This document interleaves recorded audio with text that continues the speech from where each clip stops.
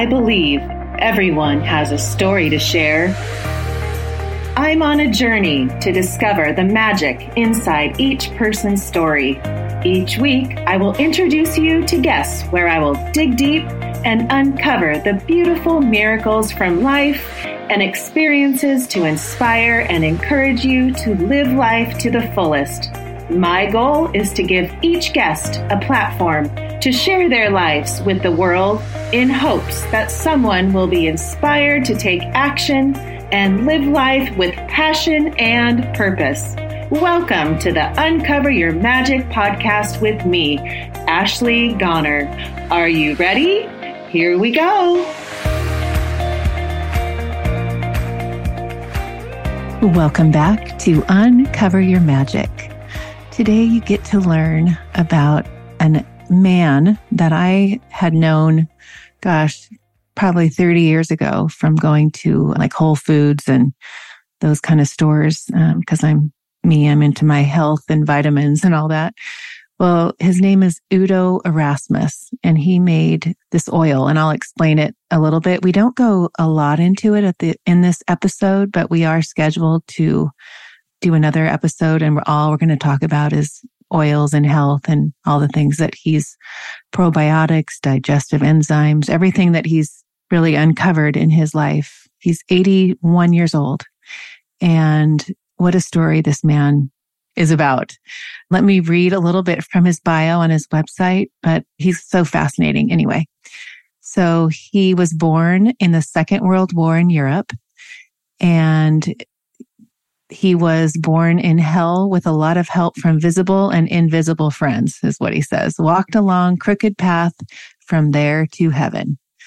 Along the way, he tried out many things and learned a lot. Every trade and job, every movement of breath, and every step led him to the next turn on the path to find new, different, and out-of-the-box possibilities.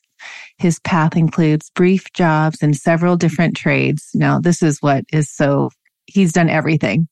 Fruit picking, dairy farming, logging, mining, carpentry, house painting, clearing land, burning brush, growing food, gardening, and finally pesticide spraying.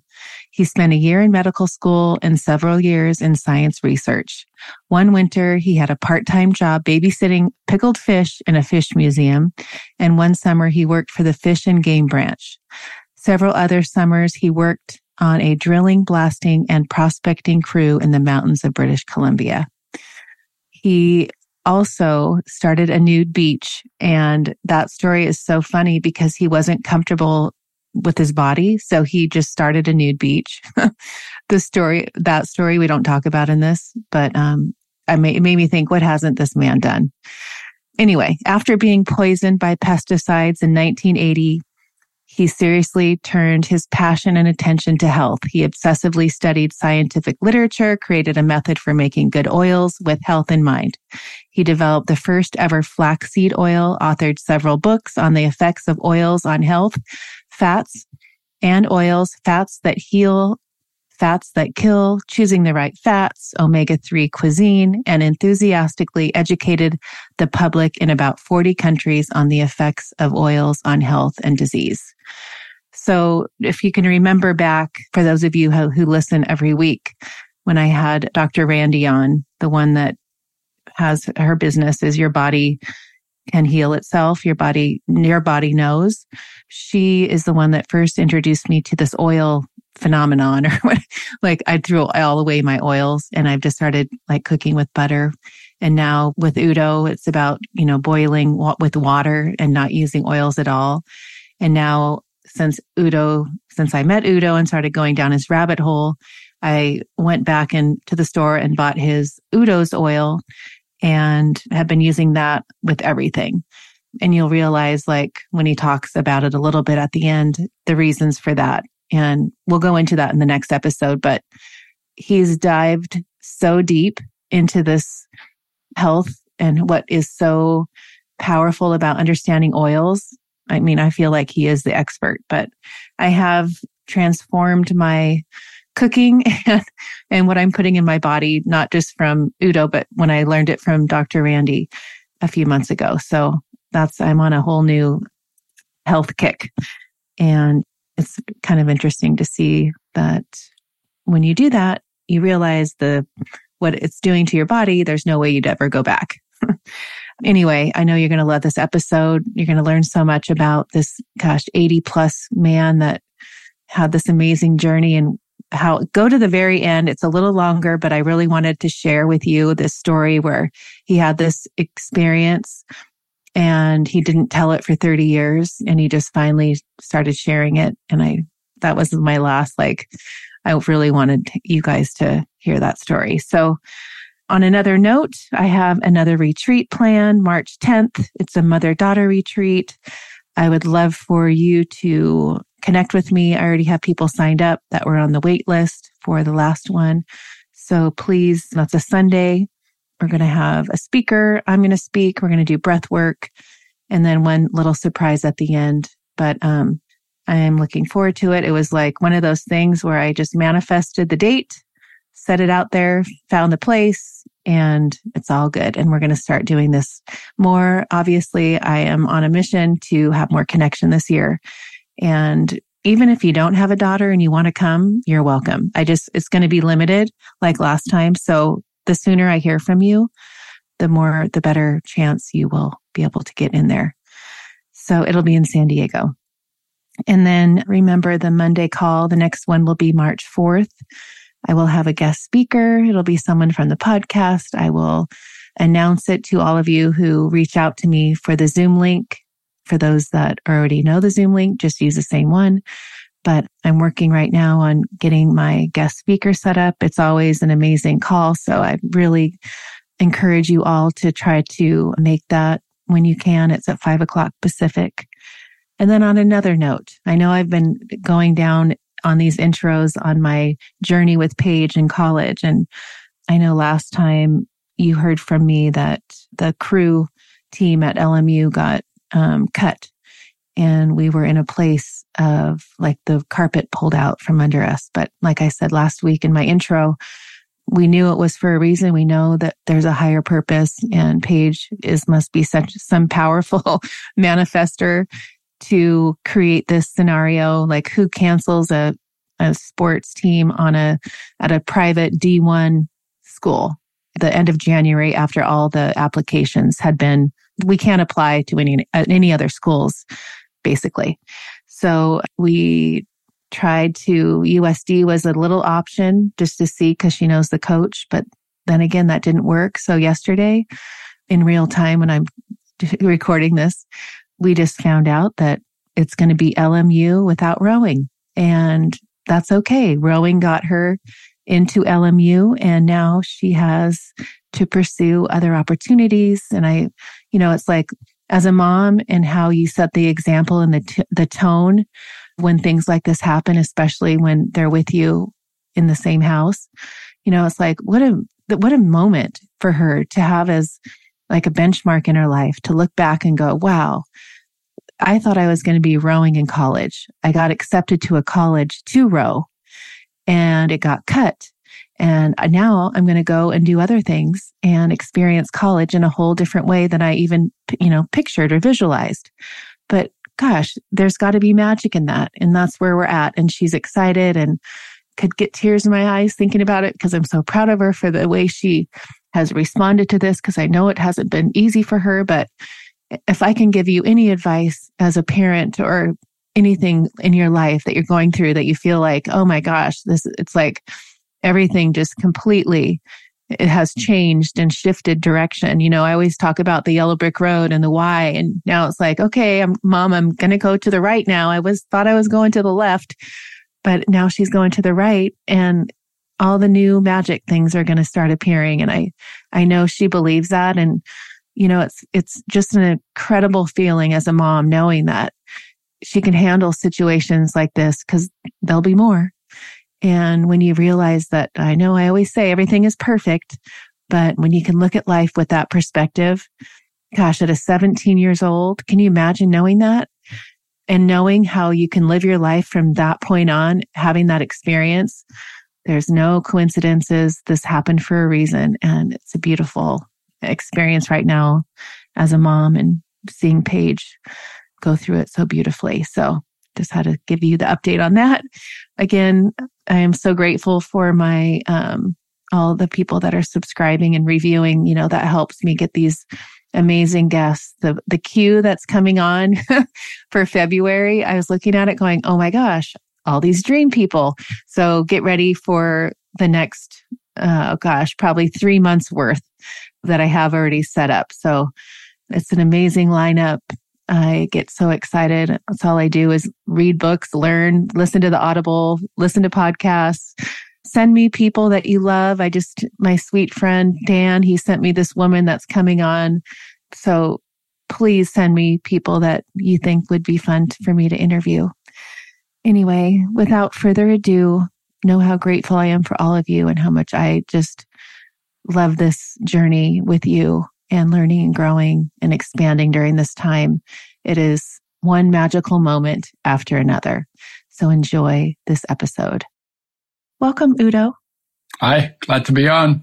Oh, it's so good to see you. And I'm 55 years old, and I can remember now that I see you, and I'm going to associate going to like Whole Foods and seeing Udo's Choice.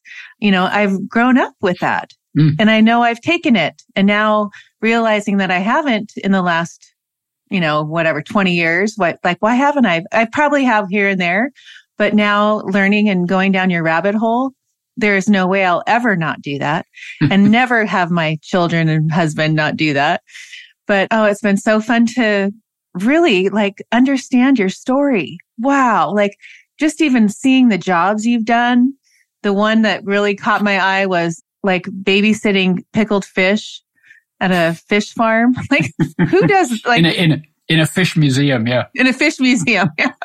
I was like, what? But there's so much depth to your story. And why, what are you, 81 now? I'll be 82 in May. Okay, 82.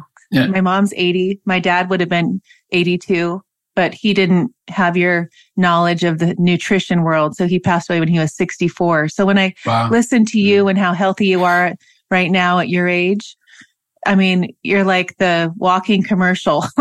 You don't really need to do all these shows because you just need to, you are the truth of what you talk about and what you believe and what you've studied. And I like to tell people, I know I'm going to die one day, but I'm going to die healthy.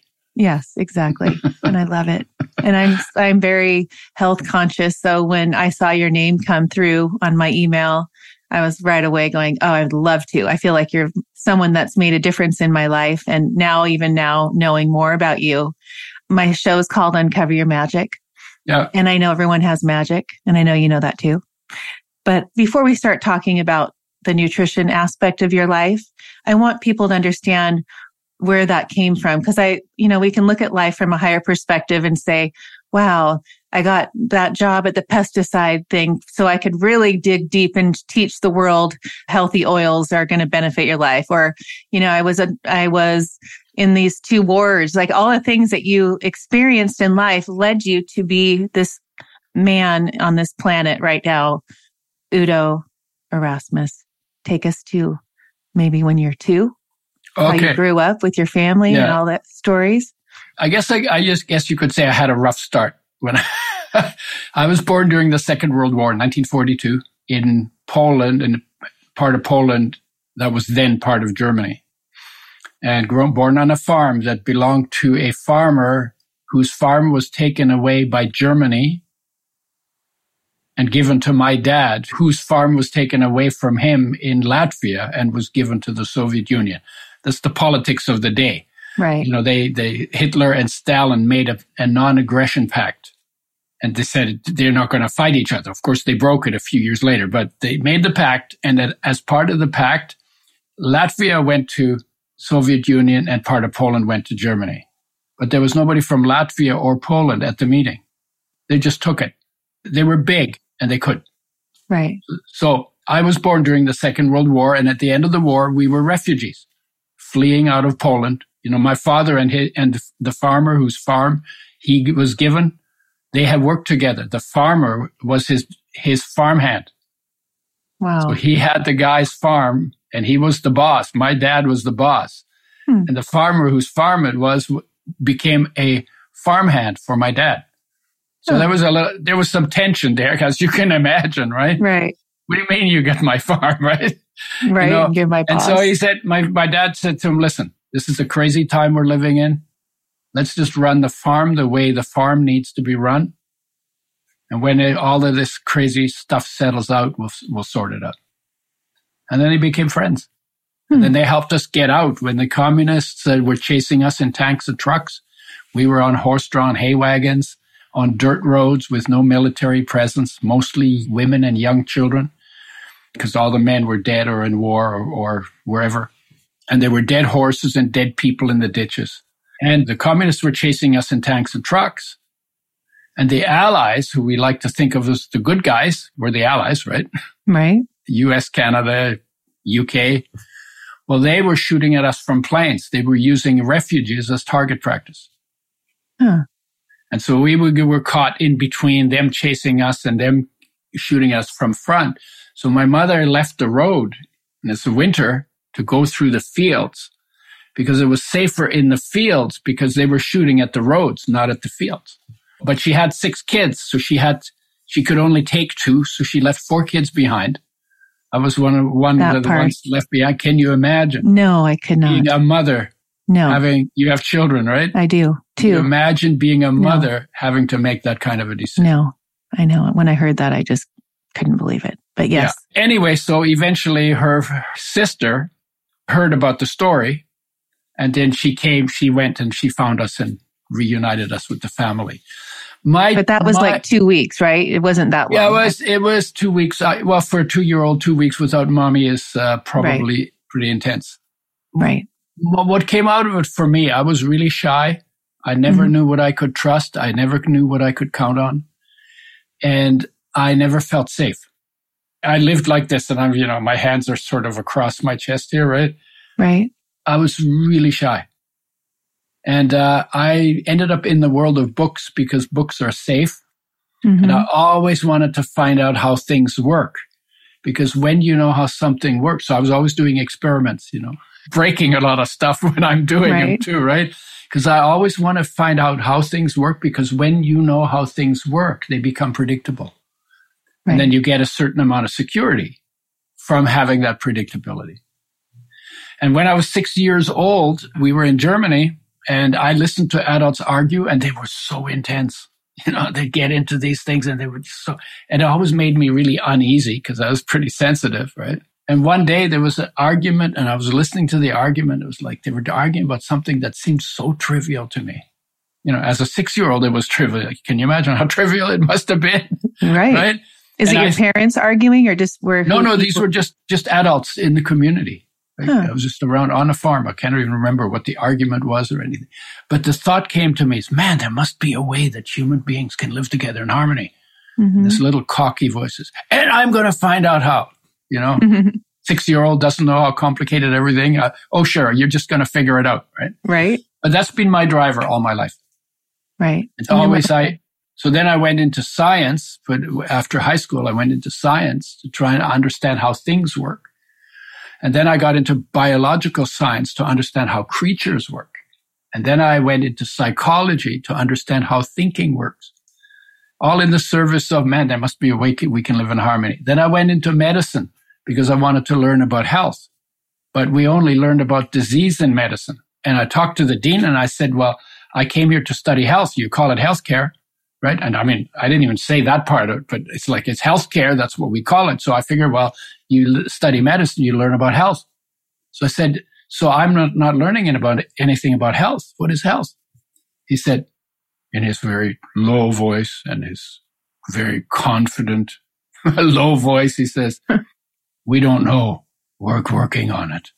Oh, and wow. That was about the most disappointing statement ever made to me. Because what do you mean you're working on it? You don't know what health is? And so and then we were told also in first year medicine, we were told that a doctor should always sound as though he knows what's going on, even when he doesn't. Oh, wow. And that ended my medical career because we call that lying on the farm. Right. And so I went back into biological sciences, into biochemistry and genetics, because I was learning more about health there than in medicine. Because when you learn biology, It's not perfect, but you're studying normal creatures in normal situations in their normal state, right? And that's closer to health because medicine is addicted to looking at disease. Mm-hmm. They don't even have a definition of health. They do symptom suppression and crisis management and crisis intervention and life support systems. And they can monitor your descent to the graveyard. Right. But they never have a goal of what does it look like to be healthy, to take you towards. So it's all symptomatic. It's not symptom suppression. I mean, it's symptom suppression. It's not healing. Mm-hmm. And so it's like, no, I don't think I want to be part of that. And then lie to people about what I'm doing or what I know, just so I sound like an expert. That wasn't for me. And then I still didn't find in biology what I was looking for because I actually wanted to know what life is. What is life? Mm-hmm. What is life? What exactly is life? And I thought we would have a beaker, like maybe at some point we'd have a beaker and there'd be something in it that was liquid and shining. And that's what I pictured life. That's what I love about you. Because that's where you are so, when you talk about life and when you talk about the peace and the present moment, I resonate with that so much. So when you go deep like this is what I want Udo to talk about. Yeah, okay. But we never got that. I even said to my lab partner one day, because we worked with animals and by the time we were done with the experiment, they were dead. We learned something about form and function, but we never got a handle on life. Even we talk about energy in the human body. We talk about the molecule that carries that energy, but we never get a handle on the energy. ATP, right, is the molecule. Right. Adenosine triphosphate, right? And so it does some things and, energy gets and we never get a handle on the energy. And I want to know what the energy is. So eventually I left university because I said, and I didn't know really exactly what I was looking for. Because, in biology, I said, oh, well, there's this liquid shining thing that's life. I didn't have really a handle on it either. At one point, I said, look, we should study ourselves because we have form and function and life all together and we don't have to kill ourselves to get to know it. Right. And that was a hint of something that happened much later, but I didn't understand even what I said. Right? But I said it. And it's I look back and I said, wow, that's pretty prescient, right? Right. Wow, that's like, wow, I came up with that. I didn't know what I was talking about. And I came up with that, right? So then it's inside you. It's in your soul. It's your soul speaking. It's like channeling. It's almost like channeling, but I didn't know what I was channeling. Right. It's kind of nice to know what you're channeling. At some point, it might be nice to know what you're channeling, right? But didn't you have some kind of moment that you saw something? I did some psychedelic experiences. I had one. The first one was 60 micrograms of Sandoz LSD. In a sugar cube. That was in the 60s. In the sugar cube. That was in 1964. Okay, before I was born. And I rolled on the floor laughing on the living room where I was doing it with a couple of guys who were just there to witness it, I guess. Rolling on the floor, laughing in time to Mozart music. Tears running down my cheeks. I'm laughing and crying at the stand. I mean, it was bizarre, right? And the thing that struck me as the most unbelievable cosmic joke, is that everything that I was so studiously looking for in the outside world was all already within me. You. Yes. And that just blew my mind. And that blew the door off my war baby personality, my this, right? Mm-hmm. Kind of blew the door off and it was, oh my God, there's 1,000 ways I could live. Right. Okay, how do I want to live? And then it took me quite a while to sort that out. But it was like, I never thought there was anything more. I never thought in terms of options ever. I was just moving along the way it was, Can you still remember that experience like it was yesterday, or does it take you a while to go back there? Yes, the LSD. Yes. Well, LSD is like, and the psychedelics, it's like an interesting thing. They give you a picture, but they don't put you in the picture. Okay. Right? So then the idea is, okay, so a possibility got opened up. And all the work is to manifest that possibility. That's the work. And LSD doesn't do the work for you. Right. Right? It gives you the vision. Yeah. And I would say there was hallucination and, the ceiling was moving and, all that kind of stuff. But that's just part of it. But I think, and it's interesting you asked the question because I've never actually thought about it. What exactly was it gave me? It gave me an experience. I saw something inside. I felt something inside. And it opened that up for me because my focus, like when you're in your mother's womb, your focus is inside at rest in its source, in life, in awareness, because it's no place for it to go.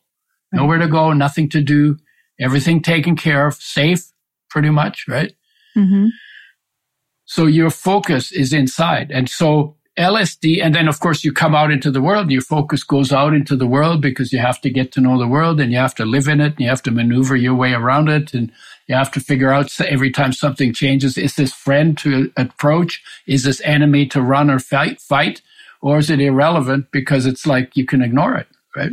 And so we're always drawn out through our senses into the world of change. And we're drawn away from something within us that has the answer we're looking for out there. Right. It's such a joke in a way how we live, right? It is. It's actually pretty funny.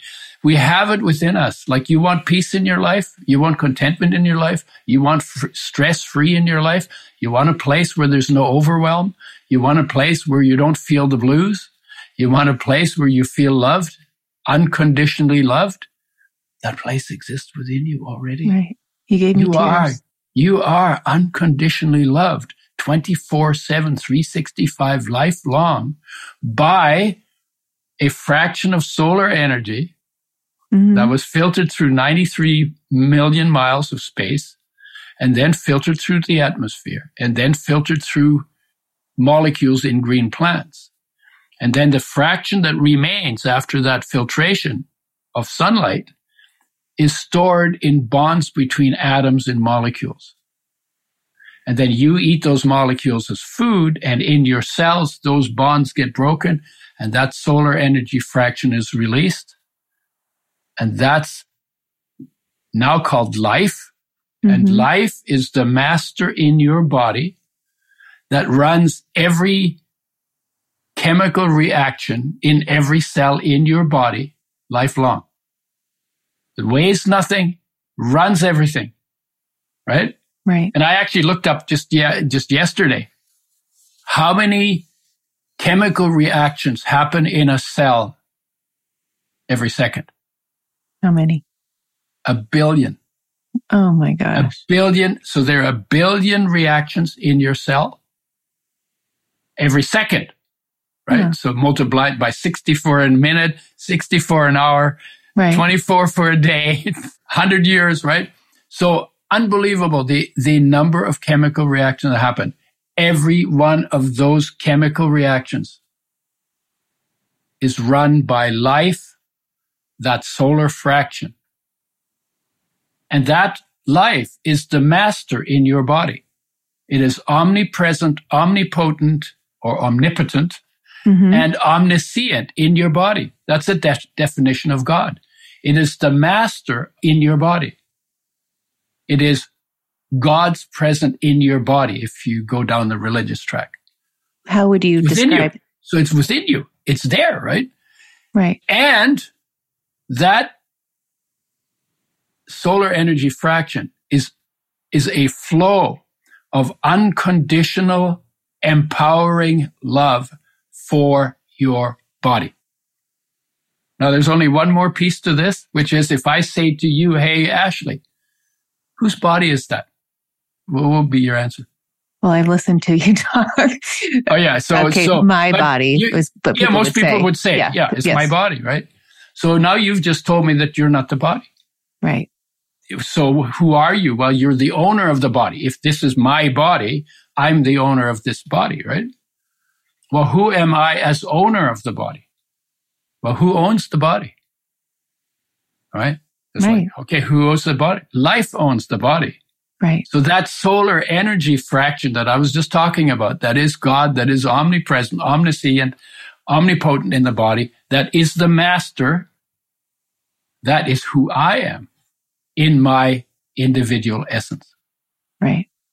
We kind of act like we were the body a lot, but actually the master in the body, life in the body, runs everything all the time. And the only project that God has within me is to run the body. Right? Right. Same, the only mission that God has within you is to run your body. And this is true for 8 billion people on this planet. And by the way, it's also true for the dogs and cats and all of the animals. And by the way, it's also true for the trees and the planet. Right. And oh, by the way, it's also true for all the bacteria and the other microorganisms. Right. Right? All run by a solar energy fraction. And the thing that I was looking for when I studied biology, I thought, there's the life. And that life is within me. And I am actually that life. And when the body and life part company, I will be going with life. I will not be staying with the body. The body's just going to get recycled. Right. And I'm going to go wherever that energy goes. Yeah. Where do you go? Where do you see that going? I don't know. I don't need to know. You don't? No. But Where do you've never thought? But I'll be there. Will you come back in a body again? Well, that's a whole interesting thing, because like worms are going to eat the body, right? Right. My body, worms are going to eat that. So are you going to be burnt or cremated? So, well, it depends, whichever, so right. Let's say create it, you throw it in the garbage or you throw it in a pot or you throw it in some place. Right. Well, eventually those minerals that didn't burn, that are just the dust that your body's made from, well, the worms are going to eat it. And then those are going to turn into butterflies. And then a bird's going to eat the butterfly. And then they're going to turn into a bird, right? And then when the bird gets recycled, then maybe mouse eats the remains, So all of the matter, all the material gets recycled through nature on a continuing basis. If I live 100 years and I drink the amount of water I'm supposed to drink, I will drink 88 tons of water in my lifetime. 15 times my body weight every year. Which part of that is going to come back as me next time? Because it's all just passing through, right? The minerals and the vitamins and the amino acids and the fatty acids and the energy of life itself. Everything is just passing through this focal point that is me for as long as it does, right? So it's all passing through. So the idea is, are you going to come back? Which part of the water am I going to come back in? Yes, I love that. Right? Yeah. But did you get that? It's like, I don't know how to make reincarnation work in that sense. Right? Which piece of energy that is my soul or that is flowing through me as life, which part of that comes back at some other time? But everything's happening right now. Yeah. So fundamentally, what you have is I have billions of years I wasn't around. And afterwards, I'm going to be billions of years I won't be around. And it won't take long before nobody remembers me either, right? Right? Because there've been 100 billion people on this planet as human beings, so who remembers any of those people? Well, almost nobody remembers almost most of them. Right. Exactly. So they say, okay, well, what is the point for you being here? Well, you're dust, water, and air, and a little bit of sunlight, all mixed together in this incredible way as a human being. And you get to have the experience of being a human being made out of dust, water, and air. And what does it feel like to have that experience? Because there's the point and the purpose. Right. Right? To be fully present in all of your being and your surroundings and do the dance and enjoy the dance. Whatever that dance is. I mean, the dance is washing your dishes and going to the toilet and taking the bus and, that's all part of the dance, right? And so the purpose is for you to personally enjoy that dance because it's your dance in your body and nobody can enjoy that for you. Right. And it's wasted if you don't enjoy it. So here we are, fully present in all of my being and my surroundings. That's the primary purpose for the time I have. which might be 100 years, right? Mm-hmm. Or more. Or more. Or less. Yeah, or less. Right? Yeah, right? And then the second purpose is because when I'm present in my space, there's peace in that space, and it's an unshakable, infinite peace that is centered in me but goes out to infinity, is not limited by the dimensions of my body. There is peace everywhere, all the time. Even in a war, peace is everywhere, right? So peace is there, and I feel unconditionally and empoweringly loved. And when you're like that, then what's left to do? Only one thing. How can I help? Yes. What can I do that needs to be done? Right. How can I make the biggest splash for good that's possible to make in the time that I have here? Right. Oh, I love it. How simple is that, right? So number one purpose is not to help. Number one, because when you don't feel cared for, then your number one purpose, honestly stated or not, usually not stated, is you're going to try and do whatever it takes. You're going to try and do whatever you have to do in order to feel cared for. And that's why we have wars, and that's why people are greedy, and that's why people are unfaithful in their marriages. And I mean, you go on and on of all the crazy things we've done on this planet in the direction of destruction. All comes from discontent, that comes from disconnection from ourselves. And the disconnection is a normal, natural, necessary process. And the reconnection has to be deliberate. Right. Because it won't happen automatically. But we are very lucky that when we feel disconnected, our heart aches. Heartache is the greatest gift we've ever been given, other than being alive. Because if it wasn't for heartache, pulling you out of your head into your body, making you simple, if it wasn't for heartache, we would get so lost we would never find our way back. Right. So heartache is the call to come home. And so then what I say to people is sit with your heartache. Sit with it. Just don't try to do anything with it. Just be with it. Quietly, gently. Don't judge it. Just feel it. Accept it. Appreciate it. Maybe embrace it. Because that far, like less than a hair's breadth behind your heartache, is your reconnection where you find your peace and your love and your wholeness. Oh, so true. I love that. How cool is that, right? And then you go back, like I go back in my life. I came out of a war. It wasn't fun. Great, huge gift. Huge gift because we had everything stripped. Our farm was gone. Our culture was gone. Our language was gone. The neighbors were gone. The dishes were gone. The community was gone.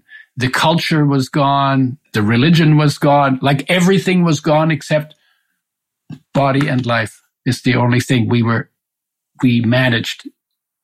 By grace, you could say, managed to retain. Right? And so I had all of that stripped. So I wasn't starting from, oh yeah, I've had a really good life and comfortable and I've hobnobbed with all the fancy people and gone to all the parties and this is my, I'm entitled to this kind of a lifestyle. No, I got that all stripped. So I started from scratch. And unstripping all of that stuff is hard work. And it's why in America, in North America, and in Europe now too, they've picked up all that culture again and they're so steeped in it and they're doing the same stupid things that led to the Second World War. They're still doing the same stupid things because they don't realize that life in human form is the most incredible gift filled with what they're looking for. They don't know that because they're still out there, right? And so they're messing up on the outside. They're going in the direction of having everything stripped from them by their own stupid behavior till they get to the point that I was able to get to as a kid. Right. Because everything was stripped from us by stupid behavior then. Right. Right. And that's all, yes. But it's all perfect. And I go back and I say, what a gift. Right. Because I didn't have to try to unwind all that because I probably wouldn't have known how to, just like people don't know how to. It was taken away. I got to start from scratch. Right. And so I got to start from scratch and then basically question everything and then ask the question, well, how is it? Why is it? Asking the questions, looking for answers, always looking for what's the deepest cause of why the world isn't working perfectly. And it always comes back to our natural disconnection from ourselves and our not recognizing what that heartache is. And because we're not recognizing it, not using it to find our way back. Right. Is that cool? Yes, it's so cool. I know you have 3 kids. So when you're talking and I'm listening and I'm thinking of how I've raised my girls, when something happens in their life, I've taught them it's always working for you. Everything's perfect and all those words that you were just speaking of. Yeah. Did you raise your children? Did you instill in them all those words of wisdom? Is that how you parented them? Not how it works. I tried because every time I saw them suffer, I knew what they needed to do. They need to get, because the suffering is out here in the world of change. Right. Or in here in the world of change. Or in our emotions. That's all world of change, right? Mm-hmm. People's nature, that's all changing all the time. If you count on something in a world of change and it changes, then you're disappointed or you lose it and it doesn't work. And then you suffer because you wanted it not to change. You want to change not to change, right? Right. And then you suffer, right? Well, there's something in you beyond suffering that was not affected by that change. Exactly. I would say to them, whenever I saw them suffer, I would say to them, there's something in you. You need to go there. And you know what? Didn't work at all. Didn't work at all because people have to find their way to it. Like nobody told me where I would find my answer. Right. I just basically did what I did and, you could say suffered through whatever I suffered through, right? Mm-hmm. Because I didn't know. And eventually I found my way there. Nobody had to tell me by that point that it was a good idea to do a stillness practice. I was ready for it. I was trying to shortcut it for them and help them not suffer, because as a parent, you don't, right. You want, and you can't do it for your kids. Right. Well, you're an example. You can be an example doing it in your life. Right. But you can't do it in their life. Exactly. Right. And so you can model it, but most people don't model it either because they haven't found their way back. Right. Most parents have not done their homework. In fact, most parents think that having kids would get them what they actually need to do the homework for. And that doesn't work either. No. And I want to explain something. So I had my children at 37 and 40. Okay. And so I was like we were talking before recording, I did the Tony Robbins thing. I did a lot of personal development and spiritual work before. So I really was an intentional parent. And that's why I'm very interested in how you parented yours. So, my oldest is 17 and got, this is coming up in a day before yesterday. This happened. So it was sparking this thing that happened in this home was Paige is on the rowing team and she has been rowing for 4 years for the crew team and had a goal to go to college, to row for college, got accepted on a seat for the boat. And a day ago, we got a call from the school saying they've deleted that sport and now we're back to ground zero. And now she's suffering. So now this is the thing though. I'm telling you, Udo. Yeah. So we're sitting there and we're listening to this message from the coach. And I sat there kind of excited, like this means something, that there's a redirection here. And I said, she gets off the phone and we're all kind of thinking it's a dream.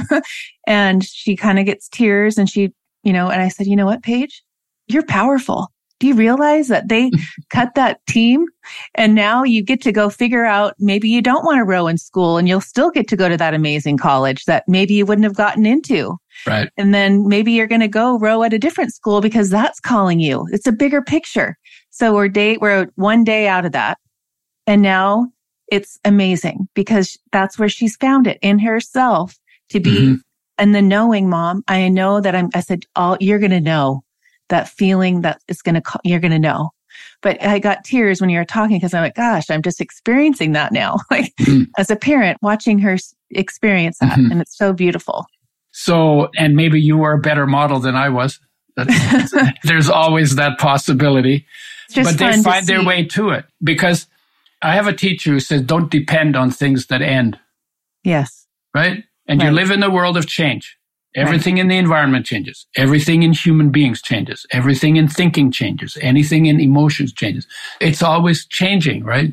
If you want something constant in your life, there is something constant in your life and the core of your being, but you have to go there to bring your focus to that inside of your core to feel that constant thing that is a good foundation to live from. Right? And it can't just be a head trip. And sometimes what people do is they memorize a belief system and then they become really rigid in their belief system. And they're trying to make that their anchor. But their anchor is actually the experience of a peace that is the container within which your entire life unfolds. Yes. Oh, I love it. And the whole universe unfolds in that container of peace, right? Yeah. I love it. And then you are the unconditional love unfolding and dancing in that container. Right. Right? That's like from a deeper place. That's how it is. And everything on the outside will change and will continue to change because that is its nature. But the peace, its nature is not to change, is to be constant. And the life energy is formless and indestructible. It's perfect health. It never gets sick. It never dies. Right? You want health? That's the place where you're going to find absolute health, as opposed to relative health that comes from eating vitamins and oils and taking enzymes and doing all of those things, right? Can we lead? So, got divorced and... So when my kids were still pretty young, like 4, 2, and 1. So I was 34. My marriage broke up. It's a long story. And I was really upset. And I wanted to kill something. I had a pesticide applicator's license from a gardening job that I had done. And so I got a full-time job as a pesticide sprayer because pesticides are used to kill things. And I wanted to kill things. I mean, I was really crazy. It was crazy upset. And I was super careless. I walked barefoot over the lawns that I had sprayed with pesticides until the skin peeled off the bottom of my feet. Wow. And then I started wearing rubber boots, but it was a summer job and, I'm fair skinned. So I always wanted to have a nice tan. So it's vanity, right? My favorite sin. I know. And I would spray wearing a bathing suit and rubber boots. And so I'd feel the wind drift of spray on my back sometimes because I had a big tank and wow. And I was totally careless. Somebody even asked me, aren't you worried you're going to get poisoned? I said, nah, I'm immune. We call that testosterone poisoning. It's what happens to a lot of young men until they have their first disaster that they have to take credit for. Right. They can't, right? Yeah. So, and then after 3 years of doing it, I got poisoned. And then what kind of, when you say, because I've heard that, but what were you experiencing when you say? I got cramps, nausea, dizziness. Okay. Low energy. I was 38 when I got poisoned. And literally, if I walked around a city block, I would have to rest. That's how little energy I had. Oh, wow. The other symptom was that if I turned my head, it felt like my head turned, but my brain didn't. Now, I know that's not anatomically, that's not possible, but that's what it felt like. It was a really strange feeling. And I knew it came from the pesticides. And then, so basically, I had the background in biochemistry and genetics. I figured out, your body's always turning over. Like 98% of the atoms in your body today, if we meet a year from now, they will have been removed and replaced. So you'll be almost be a 98% different person. And you won't even have noticed because it happens so seamlessly. I mean, talk about miracles, right? It's like, right. It is a miracle. So because that's true, if something goes wrong in your body, then what you do is you have to raise your standard for intake because your body's made out of food, water, and air. Right. You raise your standard and in 1 year, you will have rebuilt 98% of your body to a higher standard. So that's what I did. And I was reading about what that would entail. right? Obviously, I stopped spraying pesticides. That was important, right? Right. But then, okay, how do I raise the standard to heal? Because that turnover of your body is why healing is possible. Life is perfect health. It already knows what to build. Right. Right? You need to give it the building blocks. There are 42 of them, 18 minerals, 13 vitamins, 9 essential amino acids, 2 essential fatty acids. And if you optimize all those 42, then you're giving life all of the building blocks it needs to do an optimum job of building you a body. Right? So I really got into that, and then I got stuck on oils because it was the most confusing area, completely contradictory. On the one hand, says omega-6 is essential, and the very next study I read says omega gives you cancer and kills you. And I'm going, how could that be possible? Right? I have to have it, and then it gives me cancer. How can that be possible? And then that made me look deeper. And it was about how oils are made and the damage done to oils when they're being made by industry for a longer shelf life. And then I got into that. And then I said, well, I can't get healthy on oils that are damaged. And we should make oils with health in mind. So I developed a method for making oils with health in mind. Very painstaking. Mm-hmm. No light, no oxygen can get to the oil while it's being pressed and settled and filtered and filled, and and it has to go in glass. It can't go in plastic because plastic leaches into oils quicker than into water. And there can't be pesticide in it, so it has to be from organically grown seeds. So we put all that together to develop a method for making oils with health in mind. And, and then I did all kinds of other stuff. I started paying attention. I wasn't like a real junk food eater. I did lots of things that aren't in line with living in line with nature and my nature. And like what? What would that be? Well, I ate a lot of bread, which bread in the city would be mostly white bread. Mm-hmm. You go and have a submarine sandwich. Well, it's on a white grain bun, mm-hmm. right?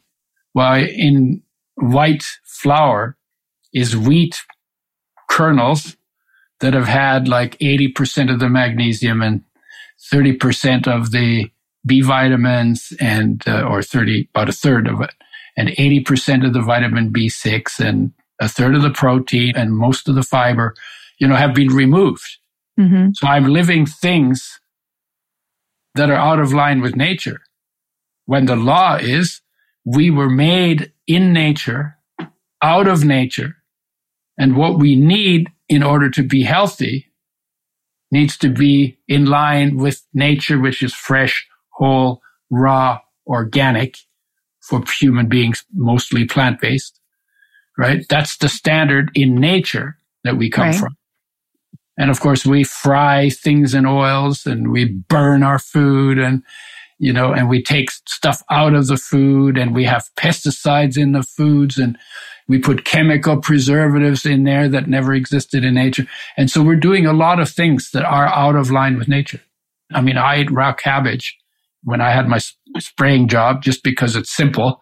I happen to like cabbage and it was raw. So it was all of that was good. That's probably why I didn't get killed by the pesticides.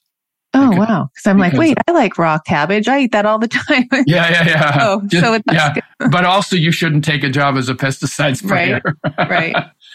But then I started being more committed, more detailed in my focus on living in line with nature. Right. So now these days, I eat pretty much everything raw, mostly plant-based. And you love broccoli. I love broccoli. I had broccoli last night and I said, Udo, I'm interviewing him tomorrow. You have broccoli tonight. Yeah. We can, You try to get the vibe, right? If I'm made out of broccoli, then you need to be made out of broccoli to have a good interview. Exactly. Something like that. Yeah. And, I'm low carb. I have no bread in my house, no pasta, no buns and all of that stuff. Yeah, we're low on that too. But it's funny that I listened to this morning about, I used to do half marathons, the whole carbo load. That's a really great example because the carbos, you're not burning what you're supposed to be with for energy. Yeah, well, because your body can only store about a pound of carbs. So if you're going to do a full marathon, a pound of carbs, we call it glycogen or animal starch, that you can store in your liver and your muscles. It's a pound. That's the limit. But that only gets you 20 miles, and a marathon is 26 miles. So people would hit the wall at mile 20 and then drag their butts across the finish line, because when you're burning carbs, the genes for burning fats stay turned off. That's just how the body works, right? And so what we said to them is, they were all told to carb load for the 3 days before they did the marathon. And we said, no, you guys are doing it all wrong. What you need to do is you need to carb deplete to make sure that your fat burning is turned on. Because you could store 300 pounds of fat in your body, and you could run 12,000 miles on that 300 pounds of fat, right? So that's a lot of marathons. Right. You can't do that on carbs. And so carb loading was actually a wrong idea for people who do endurance sports. Right. So we said, no, crank down your carbs, use good oils, because omega-3s are the highest energy molecule of all of our nutrition molecules. Crank up your oils, and omega-3s turn on fat burning in the body and turn off fat production. And run your race on oil as your fuel, not on carbs. And people thought we were crazy, because everybody's saying, no, carb load, carb load, carb load, carb load. And a few people who listened to us, because they'd already hit the wall, so they knew there was something not right with the carbs. So the few people who did, they came back and after the marathon said, that was awesome. After I finished the marathon, I felt like I had enough energy to run another one. Wow. And now slowly that's all come around, and there are now people focusing on that. They're still not doing it right because they don't know what I know, because I've been doing this for over 40 years. Very focused on that particular issue. Right. You know, I don't cook with oil. But slowly it's coming around. Yes. I don't cook with oil. I had a woman on like 6 months ago, and I threw it all away.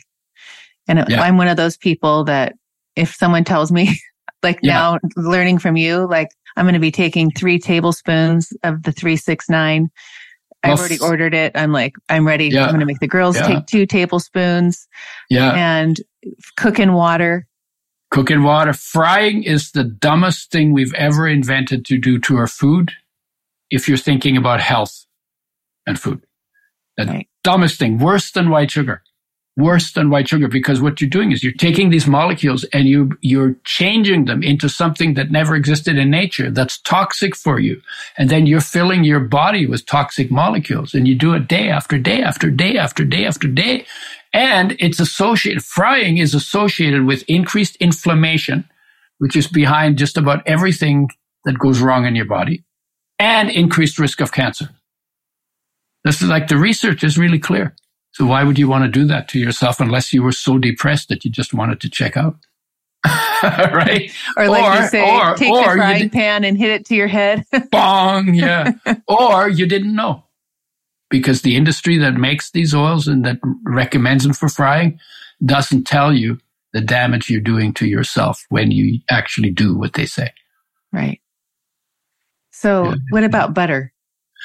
Well, the only thing from oils that is really important, that you have to have, that you can't live without, is omega-3 and omega-6. They're called essential fatty acids, because you can't make them. You have to have them. You have to bring them in from outside. If you don't get enough, your health will deteriorate. And if you don't get enough long enough, you die. Right. But if before you die, you bring enough back in, then all of your symptoms from not getting enough are reversed, because life knows what to do. If you make sure, if you take responsibility at your mouth, you get all of the building blocks it needs into your body, right? So that's the definition of essential. Butter has almost none of those, very little. Now, butter is okay for fuel, but the most important thing you have to pay attention to is getting both essential fatty acids undamaged, not filled with pesticides, not in plastic, in the right ratio. And we developed a blend for putting that together. It's called Udo's oil. And when you do that, that takes care of what's essential about fats. And then you can take fats like butter and you can eat it and it's okay. Okay. If you don't get the essential fatty acids and you eat a lot of saturated fats, they will make your platelets more sticky, so they'll take you towards heart disease. Okay. And they'll make you more insulin resistant and take you towards diabetes. So you have to optimize as your first step in around oils. You have to optimize your intake of the 2 essential fatty acids in the right ratio. And once you've done that, omega-3s make your platelets less sticky, so they work against the saturated fats and protect you. And they make you more insulin sensitive, so they work against insulin resistance as well. Wow. Right? Why doesn't everyone know this? Because you don't have 8 billion people listening on your podcast. And I'm not yelling loud enough. No, I've seen that oil on the shelf, Udo, I mean, I knew your name. It was like in my mind. I could see it on the shelf. Yeah. And thousands of people wander by it and have no idea. Yes, exactly. I know. But I know you do probiotics and digestive enzymes and all. That's all very important. Those are all part of that. Yeah. That's I started working on oils because of the contradiction, and I wanted to get healthy, and I said I can't get. I found out how much damage is done to oils. If they're 1% damaged by the industry, you get more than 1 million damaged molecules for every one of your body's 60 trillion cells in 1 tablespoon. Wow. And then how many tablespoons do you take? And there's pesticides in there, and there's plastic in there. And if you fry them, you got to multiply that by another 3 to 6 times. And then you do that for 30 years. That's 11,000 days. It's like, how many damaged molecules are you deliberately putting into your body? Right. Most people don't know that. Right. If they knew, they would probably think, because most people try to be healthy. Yeah. Right. With what they know, they apply some of it. We're not that committed in some ways. We're a little sloppy sometimes. But people don't know. People don't know because the industry doesn't tell them and the government doesn't require it. Right. And so we don't know a lot of things that happens in processing, that happens in industry, that happens for profit, that is really bad for health. Mm-hmm. Right. And ultimately, that's how we're destroying ourselves. Mm-hmm. Right. Do you see, is your company, is it growing more than it was, say, when I was in my 20s, so 30 years ago, when that was the fat craze, don't eat oil and don't, everyone's afraid of oil. Yeah. I started in the height of the no fat craze. I went to Vegas to an international meeting of the Vegan Society. Huh. And so I said to them, when I got up, I said, so how many of you are on vegan diets? And all the hands went up. How many of you are on low fat diet? All the hands went up. And how many of you dry skin? All of the hands went up. And I said, when you have dry skin, you need more oil. Mm-hmm. That's the easiest way to measure it. If you're in a dry place and in winter, it shows up more than in summer in humid places. Mm-hmm. But if your skin is dry, you need more oil because skin gets them last and loses them first. Because they have priority in other parts of your body. You can live with dry skin, but if your heart dried out, you'd be history. Right.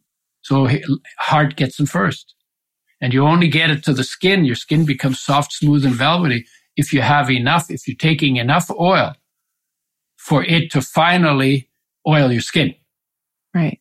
That's how it works, right? So it's easy to figure it out how much you need. And we can reverse it. And so then again, not everybody followed what I was saying, but the people who I said, what you need to do is you need to take a tablespoon per 50 pounds of body weight per day of Udo's oil, right? Because that's what we put together to give people a one-shot cure for it. And if you take a tablespoon per 50, that's about what you need to make your skin nice. Might be a little more, might be a little less. Okay. So told them to do that. That's the mistake you're making, is you're not getting the oils that you need to have. And the people who did that came back and said, wow, not only did my skin become nice, but I got my energy back. Because I didn't ask that question, but a lot of people who eat low-fat diets are really low energy. They don't have energy. And so it's amazing what oils do. And 99% of the population doesn't get enough omega-3 for optimum health. Most people get enough omega-6, unless they're on a low-fat or a no-fat diet. But the omega-6s are damaged. You need to switch out your omega-6s for omega-6s made with health in mind. And you need to bring back the missing omega-3s, also made with health in mind. And that's basically what we tried to do with that's what we took on to do with the oils. Yeah. So then after Keep going. Yeah, because it came out of something you said. And then I decided, well, what's next? What's the, oils are the most neglected area. What's the next most neglected? Digestion. So I got into digestive enzymes, probiotics, fiber, and bitters. Then I was like, okay, well, what else needs to be done? Then I got into greens because that's the foundation of everything. And everybody knows they're supposed to eat their greens and most people don't. So I got into greens. And then I started saying, okay, well, what's next? What else affects health? And just to ask the question, well, what else affects health? Well, actually, everything affects health. And so then I got into total health and the nature of human nature. Because the way we get healthy is to live in line with nature and our nature. And it's different, the chickens have a different nature. They need different food. And the squirrels have a different nature and they need different. But it's always in line with nature and their nature. So what does it look like to live in nature with your nature? Well, there's the peace in you. If you don't give that some attention, that's going to cost you something in health. The unconditional love that you feel. If you're not in touch with that, then you're always going to be looking for it, and you're going to be looking at in places where it ain't, because you already have it, but you're not doing the homework, right? You're not looking into it. So you're looking elsewhere for it. What else? Well, when you feel that love, it shines into the world. I call that inspired purpose. And that's about to help, right? To help. And it feels good in the heart to help. That should be a hint. Right? Right? So that needs attention. And then you got the body, food and fitness and digestion and rest and all of that. And then you got protection, which is the protective part of mind, skills, survival skills. If you live in a place where there's tidal waves, you don't want to build below a certain mark on the ground. Right. Where the tidal waves hit, right? Right. Or if you live under the volcano, you should move, right? So there's survival skills. And then there's people, and people can make you sick. That's in fact, when we were kids, we got mad at some kid, got really mad at somebody. You make me sick. Right? Right? We used to say that, right? Totally. Yeah. So even as kids, we knew that people affect our health. So you need to pick the people that have done their homework, that are good models, that are encouraging and supportive as much as possible, but that will also challenge you. Right. Because it's not all just about support. But they do it in ways, they don't do it in mean ways. Right. Pushy. Yeah. Pushy or abusive. Could be mentally, verbally, sexually, physically abusive. Right. Right. So you want to pick the people you hang out with. And then nature. Walks in nature are really good. They prescribed them for kids in Scandinavian countries. Nature walks. Nature walks is a medical prescription. Oh, I love that. Right? Which makes sense. You cut the tree. Every time you take a breath, you should say thank you for the plants that made it. If you take a breath out, you should say welcome to the plants that need the carbon dioxide. Right? Right? So you have a system of reciprocity with the natural world around you. And then the last one is the big picture. The fact that your body's a terminal condition and you're living in an infinite universe. And to be okay with that. Here I am. Everything's cool. Everything's cool. So, and then each one of those 8 has a different nature and a different function. Needs a different kind of attention on a regular basis. Goes off in a different way and responds to a different kind of intervention. Right? That's what total health is about. Right. That's your book, The Sexy Total sexy health. Yeah. I tried to do something with that. It kind of diminished the topic, the sexy thing, right? Right. My thought of it was, and I did like that. I said, look, sexy is a power word. Right. Actually, life should be the power word. Mm-hmm. For some reason, in human cultures, life has never become the power word. Oh my God, you're alive. Right. In life is everything. Oh my God. So that should be the power word. You say it's a sacred thing, right? Right. So like any time somebody says the word life, you should get a thrill.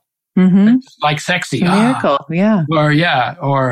So the idea was sexy is the power word. So I want to use the power word that everybody uses to sell all kinds of crap. I want to use the power word to sell people on their own magnificence as human beings. That was the idea. And then there was the 8 parts. And the idea is that if you live aligned with all 8 parts, you're going to be as sexy as it is possible for you to be. Mm-hmm. And sexy isn't just about sex, right? Sexy is anything that's noticeable, vibrant, energetic, cool, right? So if you're aligned with all of it, then that's going to be your sexiest. Anytime any part gets out of line, you're going to lose some of your sexy. And when you get back in line, you get your sexy back. So the model is a nice model. Yes. I loved it. But it kind of trivialized, I feel now. It was a good exercise for me and trivialized the topic. And in fact, the guys who suggested that, he said, you should, total health. Oh, that's such a boring title. Spice it up a little. Call it total sexy health. I said, I can't do that. I don't know anything about sexy. And then I started thinking about it. And I said, no, I know a lot about sexy. Everybody knows a lot about sexy, right? And so then I decided it was a good exercise for me, but I do feel it trivialized the topic. So I'm in the process of rewriting all that stuff. Oh, you are? Okay. Yeah. Okay. We're at the end. So, yeah. The only thing I want you to share is the part that I asked you in the beginning of when you had a moment in your life where you saw something and you didn't share it for like 50 years. Oh, yeah. It was actually 30 years that I thought it was just private. Well, it was a divine interaction. Okay, so what happened? After I left university, I hadn't found what I was looking for. I wasn't exactly sure what that was, but I knew I would recognize it when I found it. Somehow I always had that confidence.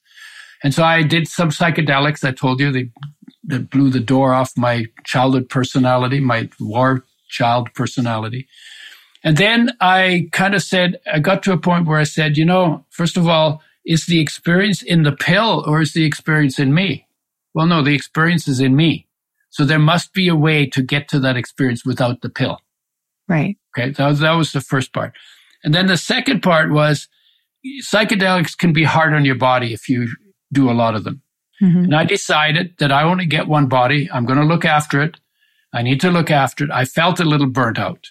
I said, I'm not doing any psychedelics for 2 years to give my chance a body just to rest and recover. Mm-hmm. A good idea. And then in the meantime, of course, I'm still looking, right? So I said, okay, well, so, who do I model myself after? What is a really good human being? My father was not my model and my mother was not my model. They were good people, but they weren't my model. Okay. Mm-hmm. And I didn't get along with my dad at all for most of our life until the last 4 years. And then we saw eye to eye on just about everything. Huh. That's a whole other story. Yeah. Anyway, so next one. So I'm looking for a model, and it occurred to me, the person that is most interesting to me of anybody that I know about is this guy Jesus. They're still talking about him 2,000 years later. Right. Nobody remembers my grandfather who hasn't been dead for 50 years. Mm-hmm. What was it about this guy that made him memorable? I want to know. And so then the question I asked was, I want to know what he felt, what he experienced that made him able to live and talk and do what he did. Right? I want to have that experience. I don't want to be Jesus. I don't want a religion named after me. I definitely don't want holes in my hands. Right?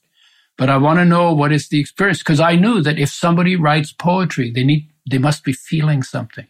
Mm-hmm. right? You can't write poetry when you're not feeling anything. People try it and it's crap. Right. It's garbage, right? So I had some experience with that too. So he must have had some experience. I want to have that experience. And so I got the red letter edition of the New Testament. Mm-hmm. Everything Jesus says is in red ink and everything else is in black ink. Because I wanted to get focused. It's 2,000 years later. I wasn't there when he was there. What's the closest I can get red letter edition? That's all I had to go with, right? So then I started reading it and thinking about what does that mean? I didn't ask anybody to interpret it. I interpreted it myself. Like one of them, he says, what you have done to one of the least of these people, that you have done to me. Yes. And I said, what does that mean? Well, the only way I can understand it is I am in all of those least of these people. Right. And then I said like, oh my God, I am in everything, in everyone. I am in everyone.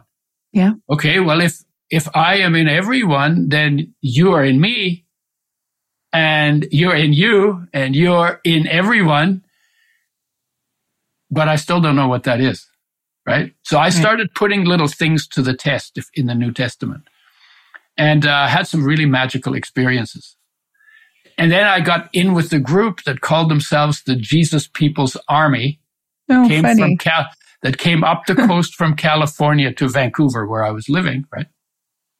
And army, the word army should have been a warning to me, because army was for a war child is probably not an exalted term, right? But I totally missed the cue.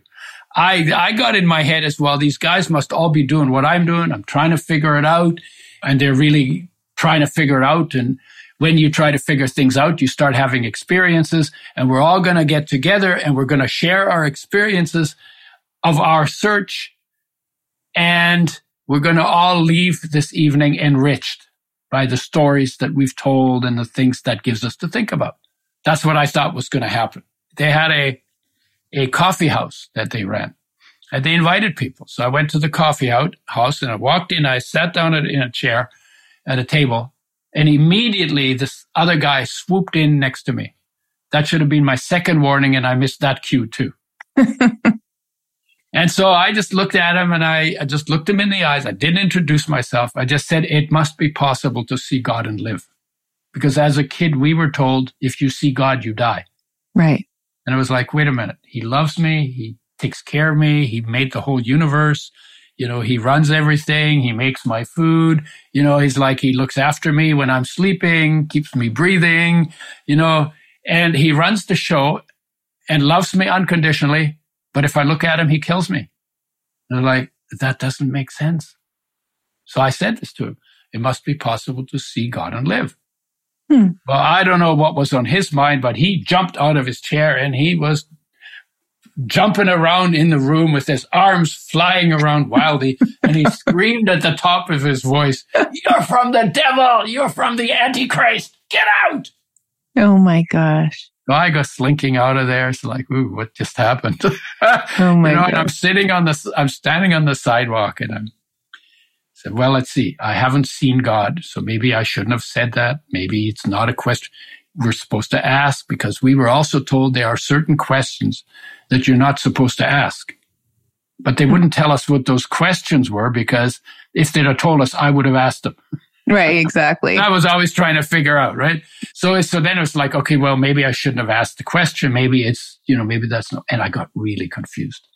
And I felt really desperate, and I really wanted to know. And so I went out in nature to clear my head, which is what I used to do in those days. Ended up on a beach on the west coast of Vancouver Island, deserted, logs on the beach, how they sit. And somebody had draped some plastic over some logs, made it kind of a dwelling. I said, okay, here's my hotel for the weekend. Right? And I went in and I fell asleep. And in the middle of the night, I woke bolt upright from dead asleep. And there was this being made of light, standing on a cloud of light. But the being was brighter than the cloud. There were no wings on it, so it wasn't an angel. There were no labels, and there were no words. but the being embodied a message. And I could put words to that message, to that embodiment. The message was, I am come not to judge, but to love. Oh, I am come not to judge, but to love. Do you know of a more accurate crystallization of Christ's message? No, that's amazing. I am come not to judge, but to love, right? To love. And by the way, and then all my confusion evaporated instantly. I have never had a question about what was the message of the Master to humanity, which, by the way, is the same message of the Master within you, life, to your body. I am come not to judge, but to love. Unconditional, empowering love. Yes. There's the message, right?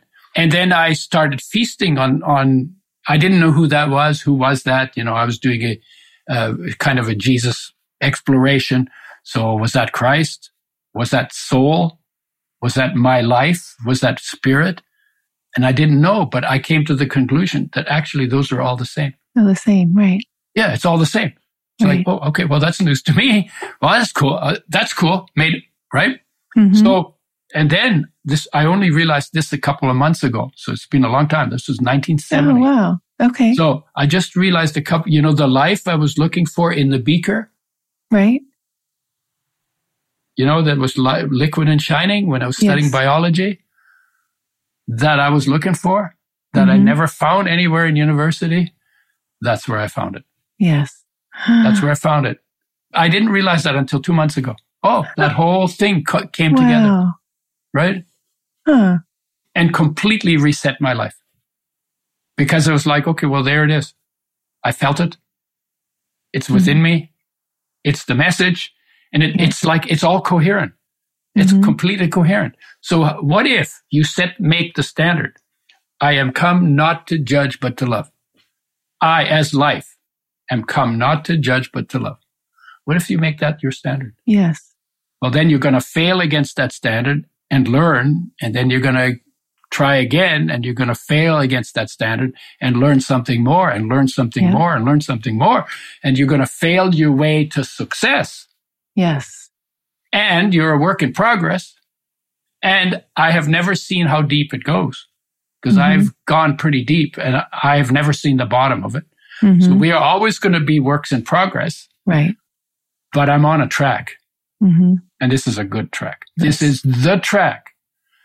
This is the track that 8 billion people need to get on if we want to create a heaven on, or if we want to live in the heaven on earth that we're already living in, but missing. Exactly. Because we're distracted. Right. Right. Yeah. And then it became a memory.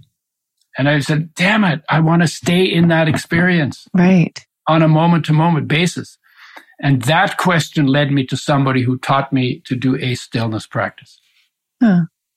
And, because I didn't realize, like just from having that experience, I didn't realize how important it is to take time every day to sit quietly with yourself and allow your focus to go in and discover what is in you and become more connected to, identified with, or more one with the life that in my individual essence I am. Yes. Which happens to also be the life of the master. Because what the difference between the masters and the people was, the master was taking it seriously. So, he went off to the hills and, he spent 40 days in the desert. Time by themselves, being present, right? They all took time for that. Most of the people, if they even do any of that, they just dabble in it. But they spoke from their essence to the essence in other people. And then if people were interested, they helped them find ways to, because sometimes his disciples went on his quiet places as well, right? So they taught them something that we maybe never made it into the scriptures, because there are techniques and there's methods. Mm-hmm. And those methods weren't for everybody. They were just for the people who were interested in pursuing that kind of a life. Right. Oh, so, thank you, Udo. So that was, and literally it completely changed my life. I mean, it literally blew it wasn't just blowing the door off the more baby word. This one blew up the house and just completely freed me. Right. Oh, what a feeling. Yeah. Oh, it's been so fun. I love this. Yes, we could keep going and we will have a part 2. Yeah. Yeah. We'll get into, of all the things in physical health that is most neglected, the oil story is it. I gave you a little bit of it, but right. It's just the oil story could take easily an hour. Right. Yes. Yeah. But this is a more important story. Yes. And that was kind of in my mind because there's so many different ways we could go today. And I was like, wow, this is so deep with his life. And that's what I really wanted to portray. And you made me do it. I made you. You made me do it. Watch out. Next time I'll make you do it again. Oh, yeah. Okay. So they can find you by your books. Yeah, I'm easy to find. If you punch in Udo, UDO, or Udo Erasmus, I'm really easy to find. I'm on Google and if you go Udo Erasmus podcast, there's a bunch of podcasts I've done. It sounds like you listened to some of them. I did. Yeah, many. Okay. And I'm on LinkedIn and I'm on Facebook and I'm on Instagram and I have a YouTube channel on about Udo Erasmus, under Udo Erasmus. So I'm not hard to find, and I have a website that is udoerasmus.com, and it's a mess. It's a work in progress. There's some good things on it, but I'm not happy with it at this point. It needs work. Well, we're all a work in progress, right? Yeah, and then Udo's Choice is another website. That's basically the products. All your oils and products, right? Yeah, oils, enzymes, probiotics, greens. And you can order that too on Amazon. You can get them on Amazon. They're in health food stores. The oil is in the fridge, and the enzymes, the probiotics are in the fridge. Right. And you can go to florahealth.com/Udo, and you can see the products in the products I work with and get them direct from the company as well. Oh, okay. Okay. So there's all kinds of ways to go. Thank you. And at some point, I don't know if you do affiliate programs, but we're sort of slowly working on putting something like that together. Oh, good. Okay. I can talk Udo oils all day long. We're going to be having that for breakfast, but I know we're putting it on food. Yeah. So I was trying to figure out how to give my girls their 2 tablespoons. Yeah. Just lose it in food. Right. Put it in their favorite foods, and the more flavor you have in the food, the more the oil will enhance flavors. It, right? Yeah. Yeah. And it'll also enhance the absorption of oil-soluble nutrients in your foods. Okay. Well, anybody listening, if you haven't been doing that, that's definitely something you need to be ordering today. Yeah. So thank you, Udo. And I will see you in the next episode, and we will talk way more physical health and all the other magical things we can uncover that you've uncovered for us to learn from. Yep. All right. Thank you, Ashley. Thank you. Thank you for listening to the Uncover Your Magic podcast today. If you are inspired by what you heard today, please share it with a friend. And if you haven't already, please subscribe, rate, and review this show on your favorite podcast player. If you would like to connect with me with any questions, comments, or feedback, please contact me at the Uncover Your Magic website. Thank you so much for listening, and don't forget, always look for the magic.